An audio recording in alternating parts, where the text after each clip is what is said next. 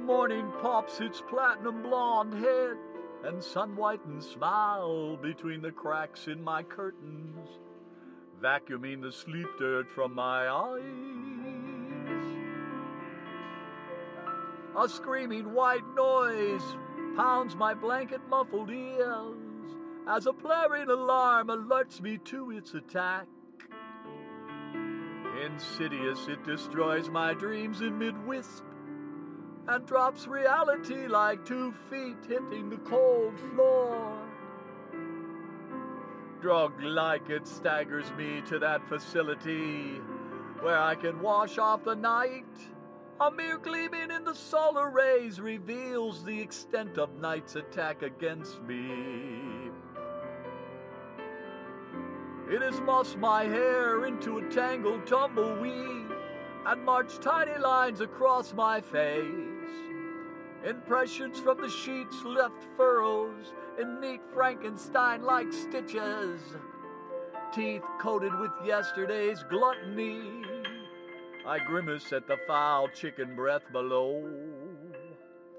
Eyes glued at the corners by the Sandman's kiss.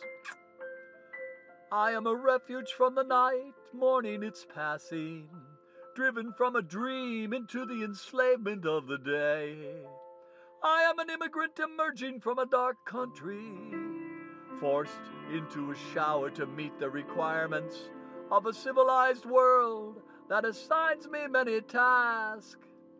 I carry excess baggage under my eyes, with my shoulders bent from the weight of what's to come.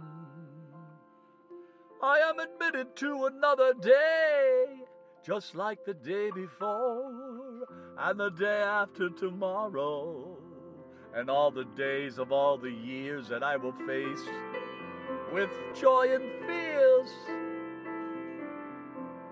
But you still have to get up every morning and try to repair what the night's done to you.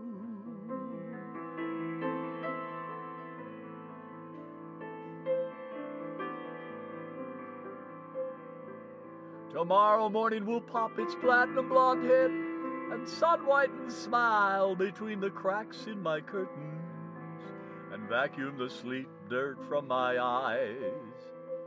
And I will live to see another day, and I guess that's okay.